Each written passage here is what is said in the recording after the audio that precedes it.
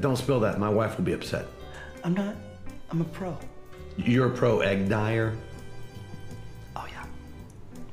You know there's more to Easter than just the eggs, right? Yeah. Chocolate bunnies, marshmallow chicks, and, jelly beans.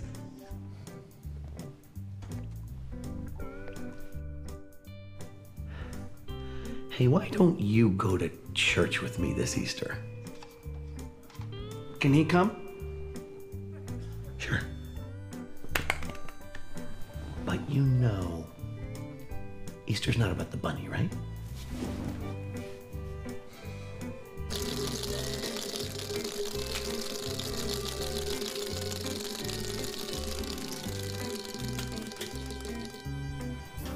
My wife's gonna hate this. It's not about the bunny, man. But bunnies are okay. We have a bunny, actually. My wife has a bunny pet. She likes pets. My name's Mark. Glad to see you here this morning. I hope that you're willing to get a little exercise, because I think we kind of need to loosen up when we come to church. So I'm going to ask you a couple questions. I want you to stand in response, okay? So just kind of get your knees loose. If you can't stand up, it's okay. So how many of you have been a Christian for at least 3 years? Stand up. I want you to remain standing at least 3 years. Stand up. I want you to remain standing. So I want to just remind you, and if you're not standing but you've been a Christian for at least 3 years, raise your hand. So I think most of the crowd here, that's good. That's encouraging. I'm always hoping there's a few more people seating. That means we're kind of turning over new faith all the time in the church, and I praise God for those that are standing. I want to just remind you, those of you who are standing, every person standing right now had more personal experience with Jesus Christ than any of the 12 disciples did the day that Jesus died. Because they only had him when he was with them physically. We have him 24/7.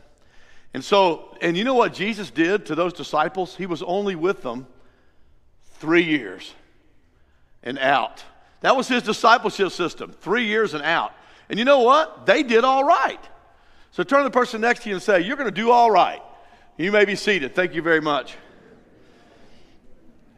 I want to just share with you why evangelism and disciple making is so important to me, because in 1976, one afternoon at Virginia Beach, I had hair about down to here, and I was tripping on a 4-way hit of window pane blotter acid. Now, for those of you who don't know, that's a type of LSD, and I was pretty messed up in my head that day, and I had a guy meet me at a boardwalk hamburger joint, and he said, can I ask you a couple of questions? And so when you're tripping on a 4-way hit of window pane blotter acid, you really don't care what anybody does to you. And I said, sure. He said, do you know Jesus? And I got very upset, because I told him, I said, look, I didn't come here to hear about God, bro. I came here to get a burger. Get out of my face. So I pushed him away, and he grabbed my elbow, literally, and he spun me around. Now, where I come from, you don't put your hands on a man, right? But he did. And when I spun around, I looked at him, he had this look in his face, and I just kind of melted. He said, here's the second question. The Bible says the gate to hell is very broad. Most people find it. But the gate to heaven is very narrow, and only a few people go in that gate. He said, here's the second question. Are you going to be one of the few that makes it to heaven? And I want to tell you something, that messed my world up. In fact, it messed my world up so bad that it was like an instant. I spent $36 for that hit of blotter acid, and in an instant, total buzzkill. It was gone. And I was mad. I cussed him out. I told him, I said, thank you, bro. I appreciate you. You just ruined my day. But I was wrong. Because about 45 minutes later, on the drive back from Virginia Beach, Virginia, back to Williamsburg, Virginia, where I live, God changed my heart, and that guy actually ruined my whole life. He just messed me up forever. Praise God. I want to just tell you this morning that I've never seen that guy before that and never since. But isn't it amazing how God can take a word that he puts on your heart, and you say it to somebody that's lost, and it can transform their lives? Because I got home that day, and I went upstairs, and I had an old track. You remember the Chick tracks? Anybody remember those? A guy named Chick used to write these tracks, and one of them was, This Was Your Life. It told a story about a guy that lived a really wicked life, and then he died, and then he stands before God, and then there's judgment, and he ends up going to hell. Does anybody remember that track? I mean, that's like scary, bro. You know, I looked at that track, and I remember I had it in the back of one of my pairs of jeans, and when I got home, I was ready to become a Christian. I pulled it out, and I remembered in the back of it, there was a prayer on how to become a Christian. That's how I became a Christian in 1976, and I've been so wonderfully saved ever since that day. And I want to praise God because someone was willing to share their faith with me.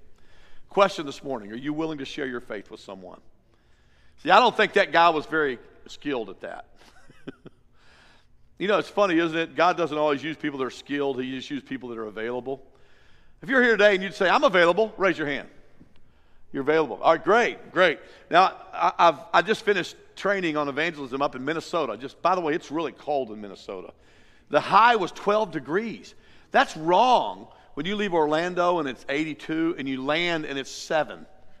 It's just wrong. But I did, and I got to teach there. And one of the things that someone asked me is, they said, Brother Bane, they said, if that guy didn't witness to you, do you think he would have gone to hell? Yeah, I said, I don't know.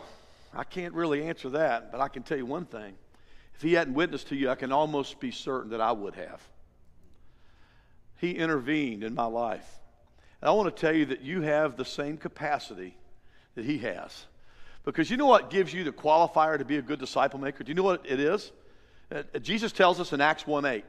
He says, you will receive power when the Holy Spirit comes on you, and you will be great church people. No, I didn't say that, did he? You'll receive power when the Holy Spirit comes on you, and you will be... Now, I know y'all know this passage. Come on, it's Acts 1:8. Let's try it again. I want you to say the word real quick when I get to it. You ready? You'll receive power when the Holy Spirit comes on you, and you will be my... Right, witnesses, amen. So the qualifier for being a good witness is that you have the Holy Spirit. And most of you already admitted to me that you have the Spirit because you couldn't be saved unless you had the Spirit. So you've been saved for at least 3 years, many of you. So I want to tell you that you guys are the answer to the world's problems, every one of you. And you're better than you think you are. You know, Ephesians 3:20 tells us, you know this passage, you can quote it with me. He is able to do exceedingly abundantly above all that you could ask or imagine. Amen? According to his power that's at work in you. It's not your power. Somebody say, praise God. Because most of us are really sorry at witnessing. I'm sorry at witnessing. But you know who's really good at it? The Holy Spirit. He's amazing. And before I became a Christian, the lady that was my pastor, I had a female pastor back in the dark ages, in the 70s, 60s actually. And her name was Mrs. Smith. And I remember one time she told me, she said, Mark, he said, if you'll, behold, he stands at your door and knocks, and if you'll open the door and let him in, he'll come in and he'll live through you, and he'll live his life through you. And she said, it's kind of like a puppet. Do you remember that lamb chop thing, puppet thing? Do you remember that? Lamb chop? Do y'all remember? Now, that was a tender, gentle puppet, remember? And she said, now, Mark, it's kind of like lamb chop. She said, if you take the puppet, she said, really, lamb chop is really not a lamb. It's a puppet. And that was hard for me to take. But she revealed, it's kind of like telling me about Santa Claus, like weird. She said, but if you took that puppet hand off of her hand, what was the lady's name? Sherry. Took it off, and you put that lamb chop, little puppet, on Hitler's hand, it would be a different lamb chop. And that just kind of resonated with me. I thought, oh, she said, so that's what it means to become a Christian. You just let Jesus put himself inside of your skin. So really what you are when you become a Christian, you're just Jesus with your skin on. And I thought that made sense to me. And so whenever I heard that, I realized that, man, God wants us to be like him. So John 14:12, do you know that passage, anyone? Here's what it says. Jesus is talking to one guy. He says, anyone who believes in me can do the things that I've done. Then he goes, nah, that's not enough. He says, no, greater things than these can you do than I did because I go to my Father which is in heaven. So I want to tell you that God wants you to be the hope for this world. And the tragedy is that so many of us live our lives in such a way that we never think we can ever help change anybody. And we just come to church and go home and we think that living a Christian life is just kind of average. I want to tell you that there's no such thing as an average Christian. Somebody say amen. There's no such thing as an average Christian. I love what Hudson Taylor said. He said, the Great Commission is not an opinion to be considered, it's a command to be obeyed. The Great Commission is not an opinion to be considered, it's a command to be obeyed. Kind of hard when most of us, and I know this from practical experience, I travel a great deal, about 28, 27 days a month. And I meet Christians all over North America, from Hawaii to Canada, all points in between. And I've found that about 98% of the people I've ever met in the church have never personally led anybody to Christ. And the Bible kind of suggests that leading someone to Christ is like the crescendo. It's the high point of faith. And the tragedy is that most believers have never experienced the crescendo. And many of them have spent way more time with Jesus than the disciples did. So I just want to tell you, man, you got everything you need to be able to make an impact on the world. So I want to talk to you about a passage of Scripture in the Gospel of John. If you have your Bibles, you can turn to John chapter 4. And since most of you are believers, that means you're ready. For most of us, we're not going to go out and lead somebody to Christ because we've never done that, because we don't kind of like being rejected. How many of y'all really like being rejected? Anybody? No, I haven't met that person yet. But, you know, we all know we don't. But Jesus didn't either. He didn't like being rejected. He was a human being like you and I are. But Jesus did it anyway because he loved lost people. Amen? Let me just ask you, do you love lost people? Let's try it again. When I say you love lost people, if you do, say amen real loud. You ready? Let's try it. Do you love lost people? I knew you did. So I want to talk to you about a simple method that Jesus gives us in the New Testament through this story of how do you bring somebody to faith. I know that you're all just waiting eagerly to know, how do I do this? Because most Christians have never done it. So I want to give you some really simple things. It'll help you with this.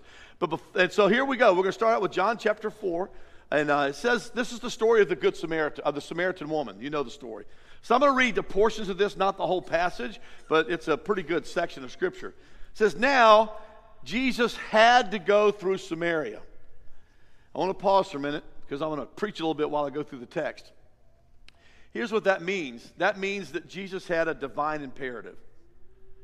And here's what that means. That means that God has something for every one of us to do. He has a plan for us. He has an agenda for us, and for you and for me. And the Bible says that we are bought with a price. We are not our own.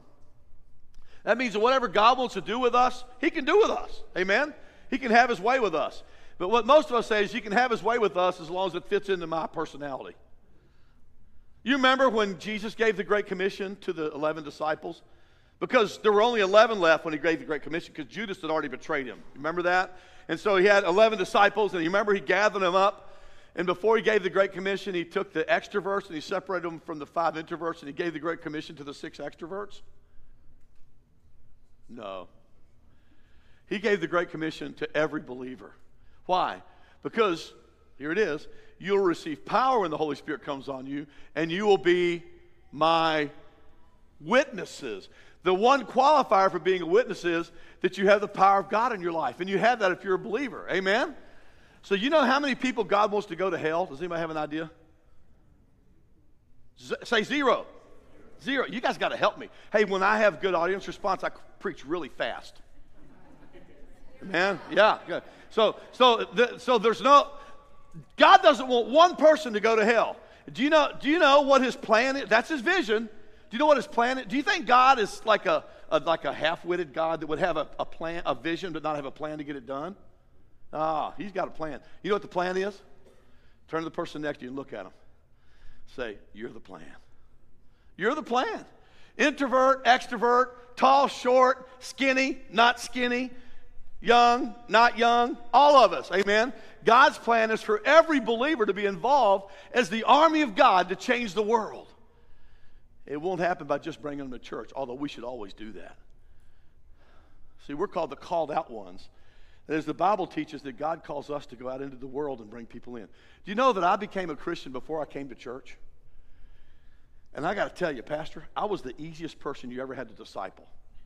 Because I was already saved. I couldn't wait to come to church. I didn't come to church reluctantly. I got to go to church again. I didn't understand why they only had church 3 times a week. What's going on here?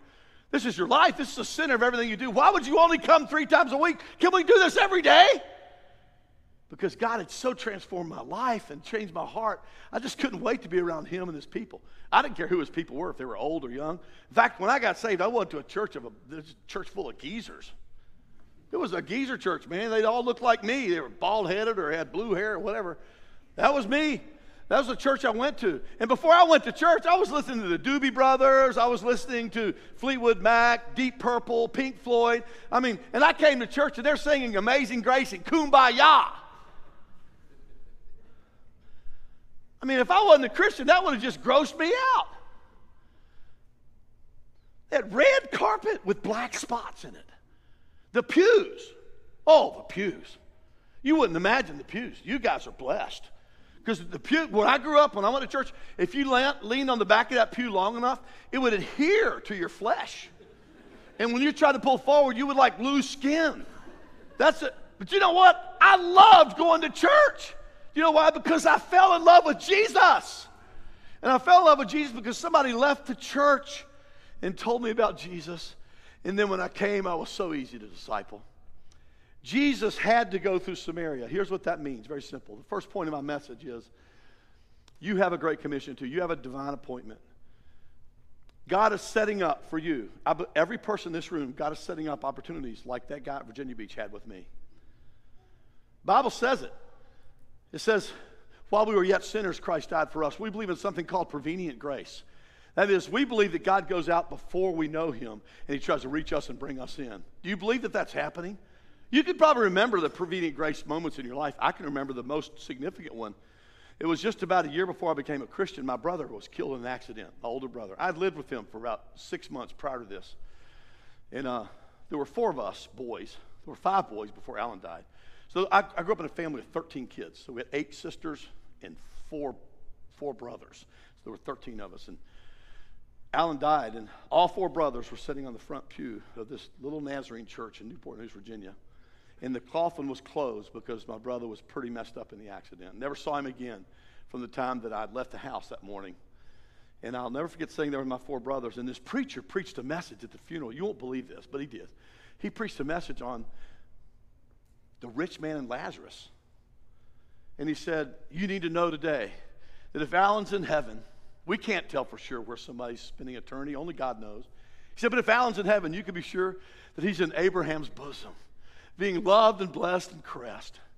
He said, but if he's not, you can be sure that he's praying that none of his brothers will come to that awful place. Can you believe he would say that out loud in a funeral? You talking about prevenient grace.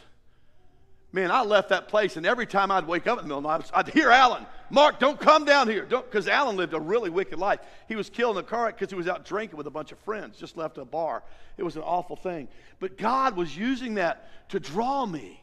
The Bible teaches that prevenient grace is working all over, everywhere that you live, in your neighborhood. When somebody dies or somebody gets sick, according to Romans chapter 1, they're thinking about God. It's on their minds. And all they need is somebody to make the connection between that experience or that crisis or that moment and Jesus. And that becomes the answer. That's what happened to me. When that guy met me at the beach, it changed my life because that guy had a divine commission. And I want to tell you this morning that I believe God is preparing people in your life, in your neighborhood, in your workplace. God's Holy Spirit, his prevenient grace, is getting them ready. Man, when I went to the beach that day, I was so ripe, I was almost rotten spiritually. I was ready to be plucked. And all that guy had to do was just say a few words to me. And asked me if I was going to be one of the few. It's kind of like just taking a bucket out and taking the fruit that falls off the tree. That's what Jesus said he needs, right? Remember what he said? He said, the fields are ripe in the harvest, but the workers... He didn't say the experts are few. He didn't say the gifted are few. He didn't say the extroverts are few. Amen. Somebody help me here. You're going to make me preach a long time if you don't help me. He said who? He said the workers. Guys, that's blue collar. That's like migrant help. You don't have to be very skilled to carry around a bucket and pick fruit. And that's all he's asking us to do. And we get to share our faith with people. And I'm telling you, don't be surprised if they respond yes. So first of all, he had to go through Samaria. Then listen to the rest of the story. When a Samaritan woman came to him to draw water, Jesus said to her, I want you to catch this, all right? So first of all, he had a divine imperative. You do. You have one. And here it is. You ready for it? Now, I know a lot of Christians, they're saying, Pastor, they told me this all in my ministry, I'll witness when God tells me to. That's what they tell me. When God tells me to. They're waiting for that lightning bolt to strike. And God say, go witness to Brad. But you already got the lightning bolt. It's already been given. It's called the Great Commission. Jesus said it to the disciples, all of them, introvert and extrovert. He says, go into all the world and make disciples of all nations, baptizing them in the name of the Father and the Son and the Holy Spirit. Teach them to obey everything that I've taught you, and I'm going to be with you all the way through the journey. So the Jesus that models how to make a disciple in this story is alive and well in your life today, and he will help you through that journey. Somebody say, praise God, I'm not alone. Amen. You're going to help me. You just knocked off 3 minutes of my message right there. So it goes on. So it says, he asked her. I want you to understand this. Jesus spoke to the woman. Now that's weird, isn't it? I mean, come on. Speaking to a stranger that you've never met before. Do you think that was easy for Jesus? I don't think so. I think he was a human being. He was a man. In fact, the Apostles' Creed said he's a very man, very God, very man. He was man. He had every fear that you and I have, except he didn't sin in his fear. But he had every instinct that you and I had. In fact, he was tempted in every way like we are. So I just want to remind you that the same reservations that you have about sharing your faith, I'm sure Jesus had. I'm sure that Paul had. If you don't think that, don't follow their lives, because they ended up dying for it, most of them. They knew, and you know, if you live in a culture where you're going to get killed for your faith, you probably have some awareness that that might happen when you do it. But they did it anyway. But Jesus spoke to the woman, and it's an interesting thing that Jesus did. He said, I'll think of it. Jesus, this was kind of like this is like a system of class, a class system in the first century. And Jesus, as a Jewish rabbi, was kind of like, in that setting with her, he was kind of up here, and her as a Samaritan was down here, and as a Samaritan woman was even down here. And here's what he did. It's a crazy thing. What I want to talk to you about this morning is the importance of listening to God in prayer. Could you say that with me together out loud when I say 3? And I'm going to tell you again. The importance of listening to God in prayer. So on 3. 1, 2, 3. See, in our prayer lives, we spend a lot of time talking as though we had something to teach God. We don't, but he's got a lot to teach us. And I find that if we listen to God, he'll put us in places we need to be. He'll put us in situations we ought to be in, but we may not like them. Now, the disciples were very surprised that Jesus was even talking to this woman. They were kind of taken back. They were like amazed that even because he wasn't supposed to talk to her. I'm telling you, if you listen to God, he's going to get you around people that you don't think you're supposed to be around. He's going to take you places that you wouldn't normally go. In fact, he might interrupt your schedule and your life and put you in places that you would never normally go. Think about Philip. You remember Philip? Philip was a layman. He was called on to hand out food to the Hebraic and the Grecian widows. Remember when they had a big old fight and they wanted to kind of battle because the Hebraic widows were getting more food than the Grecian widows were, and the Grecian widows were being mad because all the Jewish disciples were hooking up their own grandmas because they were all Hebrews. So there's this division in the church, and so God told the church, well, just put some people over handing out food. That was Philip. He was a layman. Now, if you're a layperson, I just want to tell you, you're not just a layperson. You're the key to the kingdom in this world. Lay people are. And I think that's one of the great disservices the enemy's done to the church today, to tell lay people that they're just lay people. Lay people are the key to the kingdom. The world will never come to Christ unless lay people embrace the principle. Ministers, when the only people fighting in an army are the generals, you lose that battle. But we think that only the experts are supposed to be making disciples. I want to tell you that every believer is a disciple maker by design. Can I say that again? If you believe it, say amen. Every believer is a disciple maker by design. We are. Now, we may not think we are, and I know the enemy tells you you're not, but you are. So Jesus, you know what Jesus does to this woman who's on a level of class down here? He asks her to serve him. We would never do that. We're too contemporary. We're too woke for that. We would never ask someone below us to serve us. We would serve them. But the Holy Spirit has a way of getting into people's lives in ways we don't understand. That's why it's so important that we're hypersensitive to him and we listen to him and do what he says instead of what we think. Because we just really don't know what's best, but God knows what's happening in that person's heart. God knew when I showed up at that beach, God knew exactly what I needed to hear. God knew that I'd been sitting in that seat at that Nazarene church not too many months before, and I heard a message, and it said that your brother's probably praying for you that you don't come to this place. And what did that guy talk about? He talked about hell. He said, don't be one of the many that makes it to hell, be one of the few that makes it to heaven. Who could give him that idea to talk about that? The Holy Spirit. You see, because he'd been listening to God. And I want to tell you, it's not complicated. You don't have to be brilliant. You don't have to be intelligent to be a great disciple maker. All you have to do is be a good listener. Amen? Be a good listener. So he asked her, and of course, Jesus starts the conversation with water. He was pretty systematic in what he did.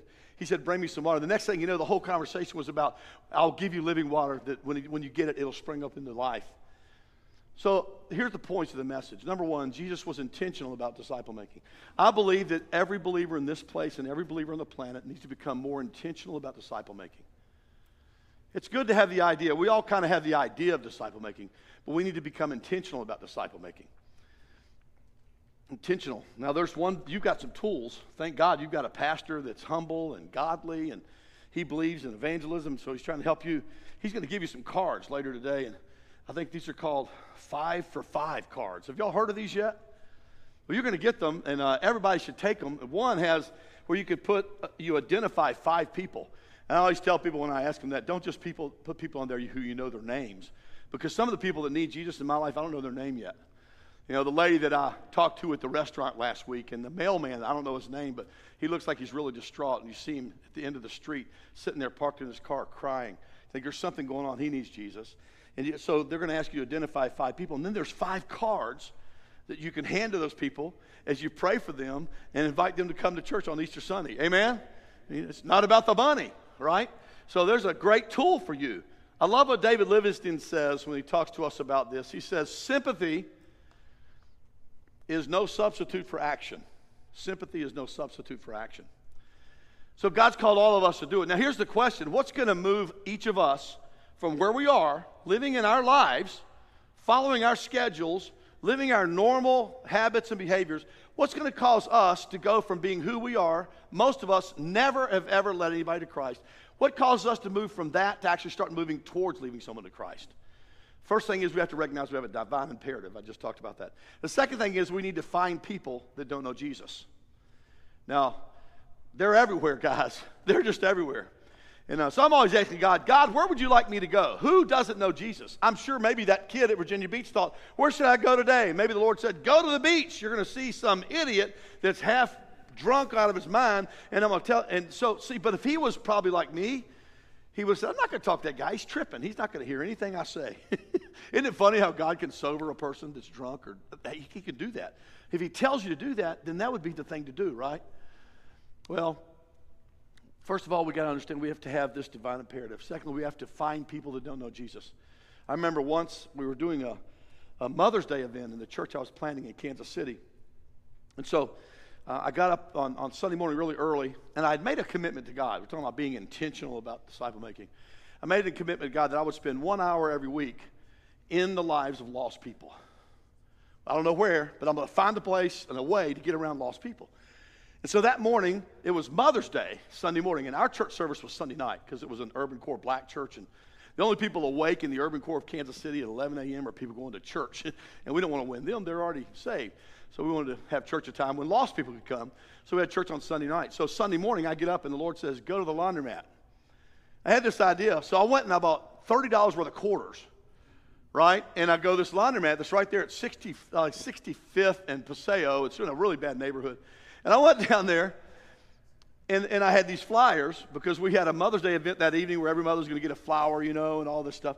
And so I went in there, and I started buying these mothers' laundry. You can't imagine how many women are doing laundry on Mother's Day.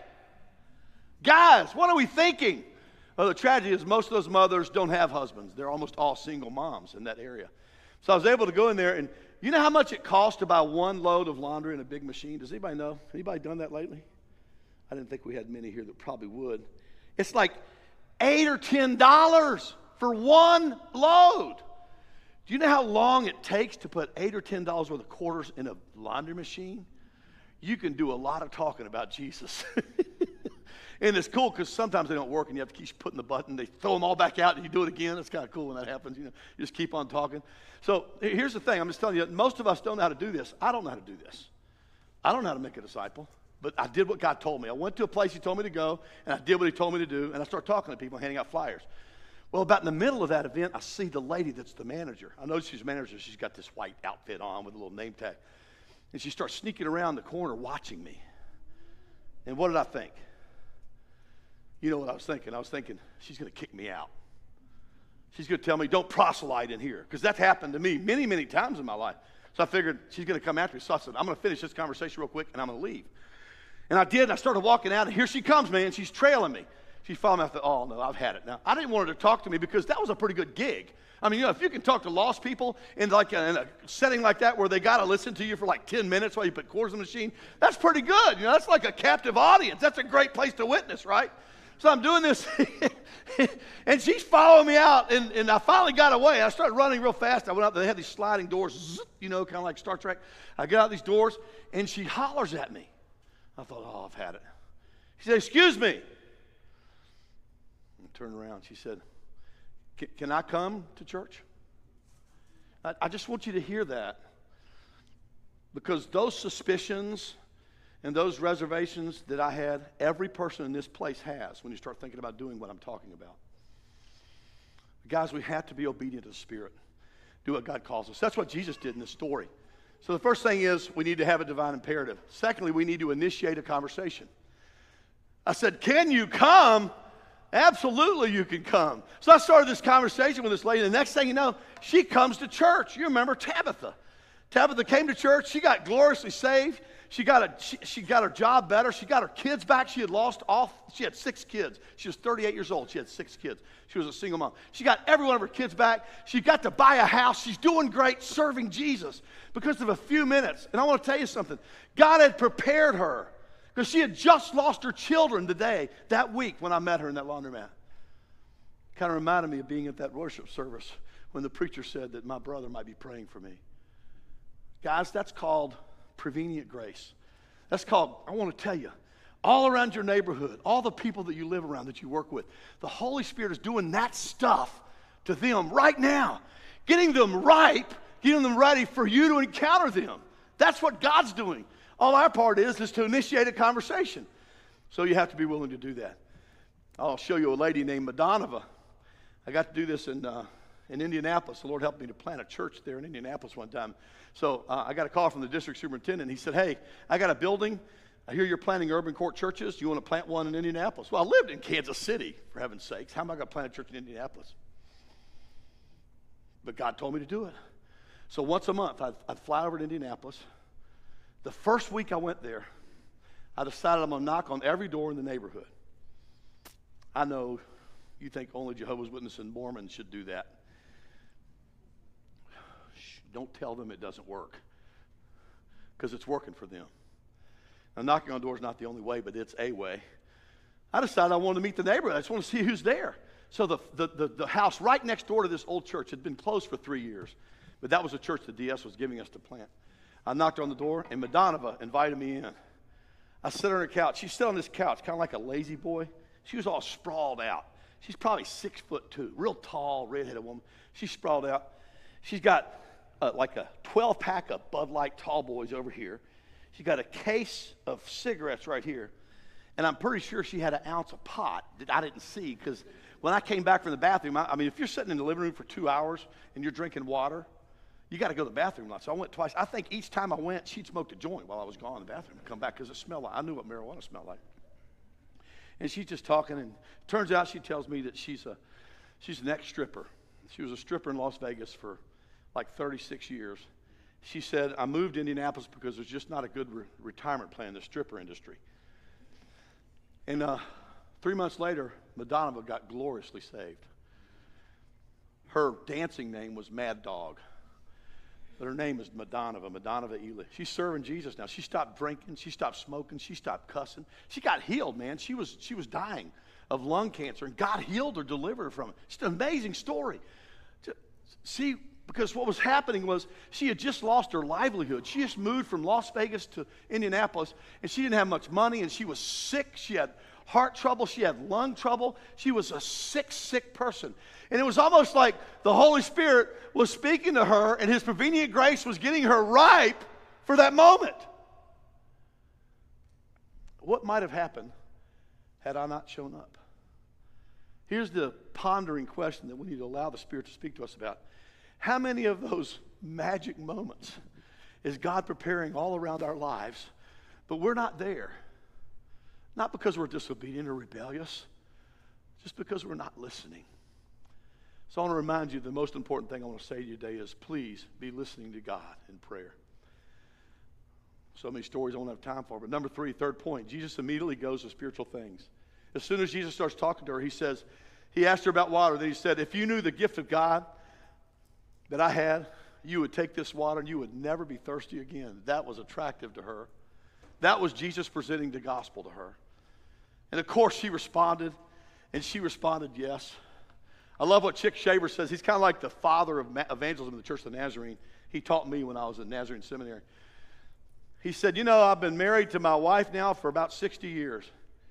He said, but about 61 years ago, we had been dating for about a year and a half, and he said, there came a moment when I had to take a risk. I had to ask a risky question. He said, I asked her, would you be willing to commit your life to me? He said, it was scary, it was risky. She could have said no. He said, but if I didn't ask that, we'd still be dating 60 years later. One of our problems in the church is we love to get around people and have relationships, but we're kind of afraid to ask the magic question. Have you ever thought about becoming a Christian? Have you ever considered what it'd be like to be a Christian? I've asked that question many times, and they've come to know Jesus. Molly in Albuquerque, Sherry, who remembers, that's my wife of 40 years over there, by the way. Molly, she knew her. She was a Thai lady. Kept going to a restaurant. I hated Thai food. I think Thai food's like eating Klingon food to me. You know, but some people love it. Well, I got to liking that stuff. It was weird, but I got to liking it because I loved her. And I remember after knowing her for about 3 months, I'm sitting at a dinner table with her, and I'm asking God, how do I talk to her? I want her to become a Christian. I don't want her to just kind of blend into the church and not ever get saved. I think that happens so often. People come and they start developing the culture of Christianity, but they don't have a heart transformation. I didn't want that to happen to her, and so I'm sitting at the table. I said, Lord, what should I say? The Lord told me this. He said, just ask her if she ever thought about becoming a Christian. That's all. It's pretty easy, isn't it? You could do that. Let's try it out loud. When I say 3, I want you to say, have you ever thought about becoming a Christian? You ready? 1, 2, 3. You guys are evangelists. You're amazing. That's all I said. And she was like a Buddhist, right? So she believed in reincarnation. And when I said that, she goes, you better believe it. I thought you'd never ask. I'd love to be a Christian. She said, and Sherry remembers this, she said, I hate my religion. She said, my religion believes in reincarnation. And she said, I've lived an awful, awful, awful life. And I know what's going to happen. If I follow my religion, I'm going to die, and I'm going to come back as a roach bug, and somebody's going to squash me, and it's going to start all over again. She said, I love the idea of living for eternity in heaven with Jesus. She became an amazing Christian. She's teaching Bible studies in the Silicon Valley now, serving Jesus because of that one moment. You see, what I didn't realize is what had happened to her was she'd just gotten into business with another lady, and this lady had stole $500,000 from her. And she was still working with her. When I was witnessing to her in the restaurant, this other lady was in the back cooking and stealing from her. This was on her heart, on her head. It was almost like God had been working on Mali for like 5 or 6 years, and she was ripe. And it was at a Thanksgiving dinner. We sat there, and that right moment, I'm convinced had I not listened to God, she may not be a Christian today. I'm telling you that God is preparing people all around your life for those moments. And I challenge you to listen to Him. Listen to Him in prayer more than you talk. He'll tell you where to go. He'll tell you what to say. He'll tell you people to talk to. We're going to finish this message because I'm not going to have time to finish it up. And if you want the rest of the notes, you can call the pastor and we'll send them to you. But I want to close this service with showing you a video that I think really reflects what really is kind of happening in the church today, more so than I think any video I've ever looked at. And in this story, it's William Booth, the founder of Salvation Army. It was his vision he got when he started the Salvation Army. It was his vision. And it's kind of put into a kind of a drama, animated drama. Not great animation, but it's a good story. I want you to watch this, and I want you to ask yourself as you go through it, what can God do to change me, to make me a more effective disciple maker? So let's watch that video.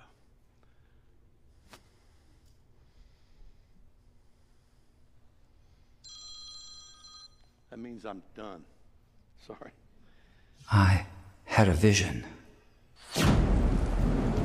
I saw a dark and stormy ocean. In that ocean, I thought I saw multitudes of poor human beings plunging and floating and shouting and shrieking, cursing and struggling and drowning. And out of this dark, angry ocean, I saw a mighty rock that rose up with its summit towering high above the stormy seas. And all round the base of the rock, I saw a vast platform. And on this platform I saw with delight a number of the poor wretches continually climbing out of the angry ocean. And I saw that some of those who were already safe on the platform were fervently helping the poor creatures still in the angry waters to reach safety. But something puzzled me. Although they had all been rescued at one time or another from the ocean, nearly everyone seemed to have forgotten all about it. Anyway, the memory of its darkness and danger no longer troubled them. And what was equally strange and perplexing to me was that most of these people did not seem to have any care, that is, any agonizing care, about the poor perishing ones who were struggling and drowning right before their eyes. But then I saw something wonderful. I saw a great being from above come straight from his palace, right through the dark clouds. And he leapt right into the raging sea among the drowning people. And there I saw him toiling to rescue them until the sweat of his great anguish ran down in blood. And he was continually crying to those already rescued, to those whom he had helped with his own bleeding hands, to come and help him in the painful and laborious task of saving the lost. But the strangest thing of all was that those on the platform to whom he called were so taken up with their trades and professions and money saving and pleasures and families and community and gatherings and religions and arguments about it that they did not respond to the cry that came to them from this wonderful being who had himself by his Spirit gone down into the sea. And so the multitude went on struggling and shrieking and drowning in the darkness. And then I saw something that seemed stranger than anything that had happened before in this very strange vision. Those whom this wonderful being cried out to come and help him in his difficult task were always praying and crying to him to come to them. Some wanted him to come and stay with them and spend his time and strength in making them happier. Others wanted him to come and take away various doubts and misgivings they had concerning the truth of some letters which he had written them. Others wanted him to come and make them feel more secure on the rock, so secure that they would be totally sure they would never slip off again. They used to meet and get as close to the rock as they could, and looking towards the mainland where they thought the great being was, they would cry out, "Come to us, come and help us." But all this time, he was down among the poor drowning creatures, crying to them in a hoarse voice, "Come to me, come and help me." And then I understood it all. It was plain enough. That sea was the ocean of life, the sea of real, actual human existence. Those multitudes of people struggling in the stormy sea were the billions of sinners from every race, language, and nation. That great sheltering rock was Calvary, the place of the cross, and the people on it were those who had been rescued from sin and hell and who professed to be followers of Jesus Christ. That mighty being who called to them from the tempest was the Son of God, the same yesterday, today, and forever, who is still struggling to save the dying multitudes about us from this terrible doom of damnation, and whose voice can be heard above the music and machinery and noise of life, calling on the rescued to come and help him save the world. My friends in Christ, you are rescued from the waters. You are on the rock. Jesus is in the dark sea, calling on you to come and help him. Will you go?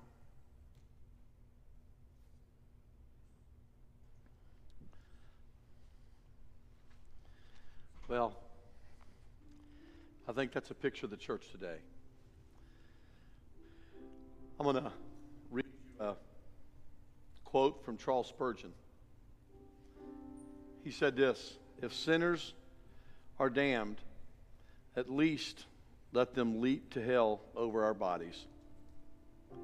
If they will perish, let them perish with their arms about their knees. Let no one go there unwarned or unprayed for.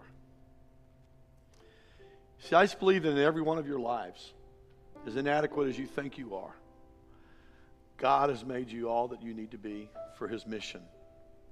The devil's been lying to us too long, telling us only the experts do this. That's how he wins, to get the army off the battlefield. I'm just asking you this morning if you'll just be willing to listen to God. Spend more time listening. And then maybe obey. And all that means is get your buckets out. You don't have to be an expert. You don't have to be an extrovert. You just have to be a worker, blue collar, migrant help. And be willing to go where God calls you to go and say what God asks you to say and trust Him with the results.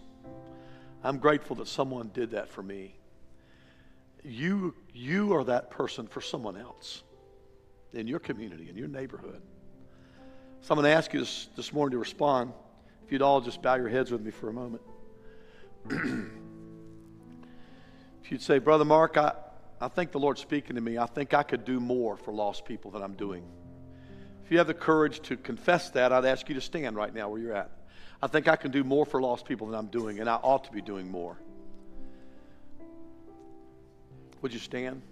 I think I could be doing more, and I ought to be doing more.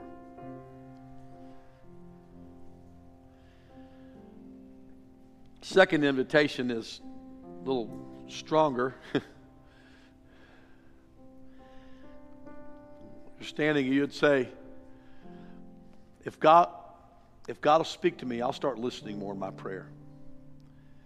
If you'd commit this morning to nothing else but that at first, God, I'm going to start listening more in prayer. If you'd commit to that, I'm going to ask you to step out of your seat and come down here, and I want you to come and stand at these altars and kneel at these altars real quick.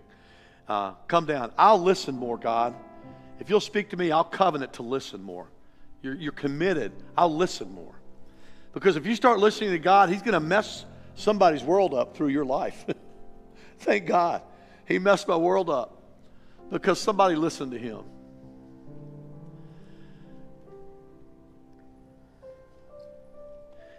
I just believe God's got a great army here He wants to release, and the devil doesn't like it. Because those of you that are standing in this place, I want to tell you, to the devil, you're the most dangerous people on the planet. He doesn't want you liberated. He wants you in bondage. He wants you to come to church every Sunday, get blessed, pay your tithe, and go home. He'd be happy with that, but not God. God's got amazing things for you. So I'm going to ask the pastor if he would to come up and close us in a time of prayer, however he feels led to lead us. And let me just remind you, every neighborhood, every community, every workplace, I want to tell you something. The Bible promises us that God's Spirit is out working right now. He's preparing people's hearts for an encounter with you. God bless you.